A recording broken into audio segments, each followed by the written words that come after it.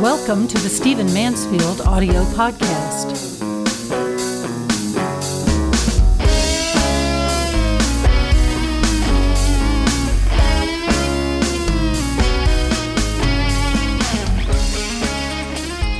I'm sitting in an Orlando hotel room as I record this podcast. It is absolutely pouring down outside. You may even hear some thunder as I talk, but it's beautiful. I wish I could show it to you, but it certainly has turned my mind to some of the storms happening in our society today. And I want to talk to you in particular about one economic concept that I think is not serving us well. You heard in the recent election, and you hear a lot in our politics. In fact, you've heard this ever since the Occupy Wall Street movement, that the top 1% of earners in our society are somehow corrupt, are somehow part of the problem, are somehow deforming our society. This was definitely what Bernie Sanders said in the recent election. This was said often during the Occupy Wall Street movement that became so popular and got so much attention. And it is often echoed by people who are just repeating what they've heard, and in some cases have not thought it through all the way. Well, I want to tell you that one of the great dangers in a society is when wealth and the accumulation of wealth is resented and seen always as the result of corruption. Now, let me say very clearly before I go any further, or I'm going to sound like somebody justifying every kind of economic misdeed in American history or in world history. The fact is that we should all rage against, prosecute, call for the imprisonment of those who are corrupt in their economic practices on Wall Street, in business, in private dealings, in the caring for employees, in the treatment of laborers, corruption in those sorts of practices, corruption in banking, etc. All of that kind of corruption should be illegal, should absolutely be punished, and we should all be opposed to it. However, there's a difference between insisting upon the prosecution of and the making illegal of corruption in the financial dealings and economic affairs on the one hand, and on the other hand, assuming that the acquisition of wealth at any level, particularly for the top 1%, is automatically the fruit of corruption, and that somehow if someone prospers, it is taking wealth out of the mouth of someone else, that poverty is a result amongst part of the society of another part of the society doing well. This can certainly be the case in some matters, especially where there's corruption, but it is not automatic. And one of the tenets of socialism, one of the tenets of the communist movement that has been so tested in the last century or two, and I think has proven so wanting, is the idea that if wealth is accumulated into private hands, it is automatically the result of corruption. This is simply not the case. Again, where it is the case, it should be prosecuted, it should be exposed, it should be dealt with by the courts, etc. But to believe culture-wide, to believe throughout the society that the accumulation of wealth is automatically a fruit of corruption is wrong. I want to just give you some stats that will help you think this through a little bit, because I think this is an essential part of our society. To be in the top 1% in the United States today, you need to make approximately north of $300,000. Now, that changes per state. If you're looking at the top 1% per state, for example, to be in the top 1% in Texas, you need to make $423,000 a year.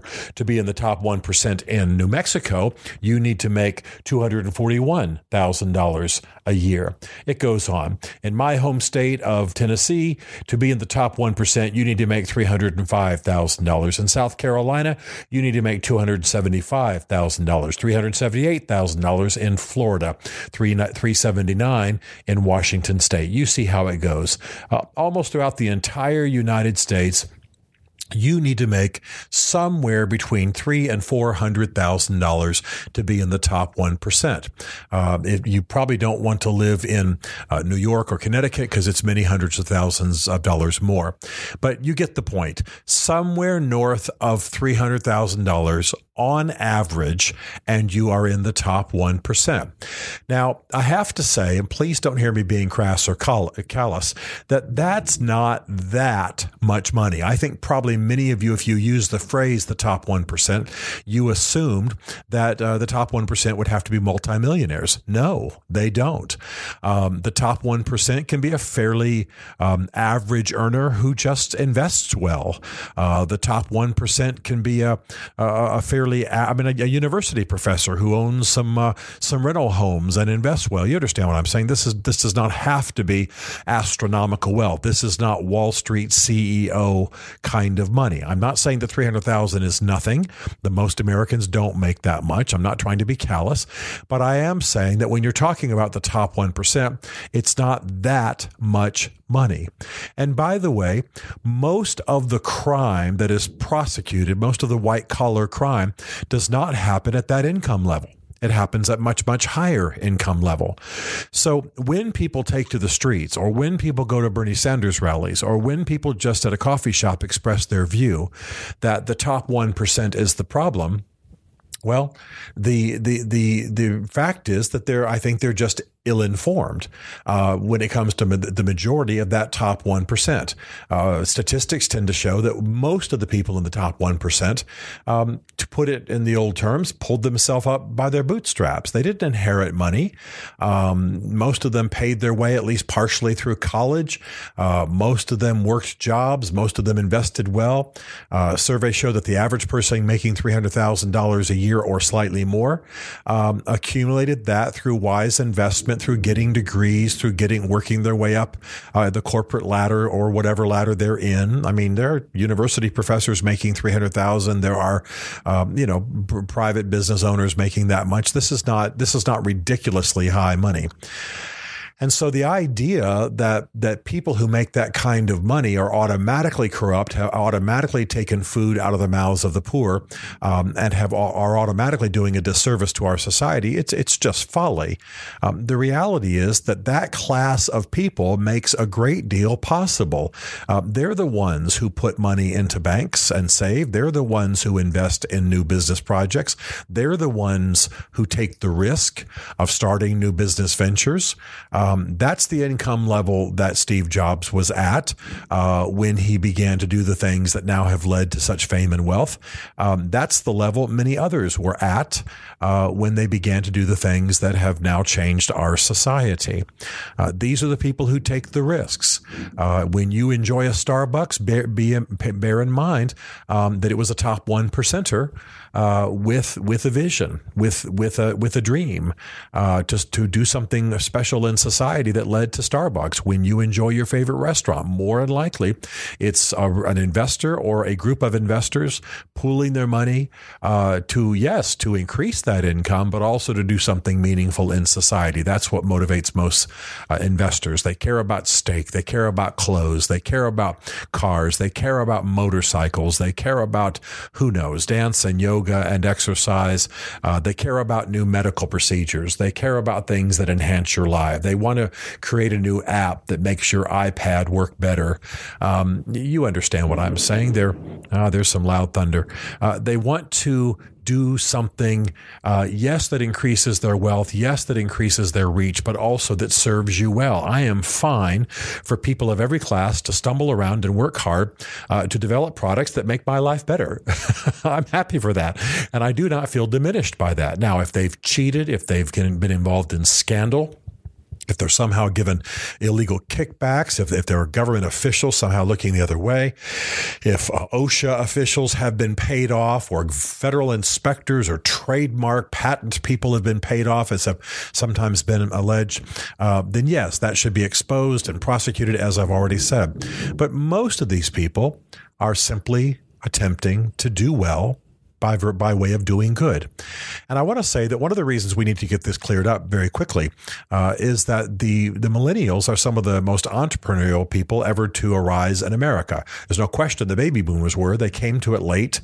They got into investment late, but they've done well. And many of them have done incredibly well. The boomers absolutely transformed our world. But the millennials are very much micro entrepreneurs. They're the ones giving us the various craft beer houses. They're the ones feeding so much of the tech craze. They're the ones who give us the unusual restaurants and the places like Starbucks. Even though it was not a millennial who started Starbucks, it's the millennials who feed it and who now have gone on to feed the coffee craze, the coffee house craze, et cetera, et cetera, et cetera. I could name hundreds of products the millennials are fueling. And certainly the wine and beer craze has just gone nuts. And that, of course, is almost all driven by entrepreneurs, not big houses. So we need to be careful about our rhetoric. We need to be careful that we're not slipping into a socialist kind of thinking. We need to be careful that we're not assuming that just because somebody makes $325,000 a year, and by the way, they might just make that 1 year and then drop and then rise, you never know. But just because they're making that kind of money does not mean that they're automatically corrupt, that they're automatically robbing from society, and that they are some kind of a scourge to be dealt with. That is incorrect. I want to say, by the way, that Bernie Sanders has a wealth that's well beyond that level. Is he to be shot? Is he to be dealt with? Is he some kind of scourge in the society?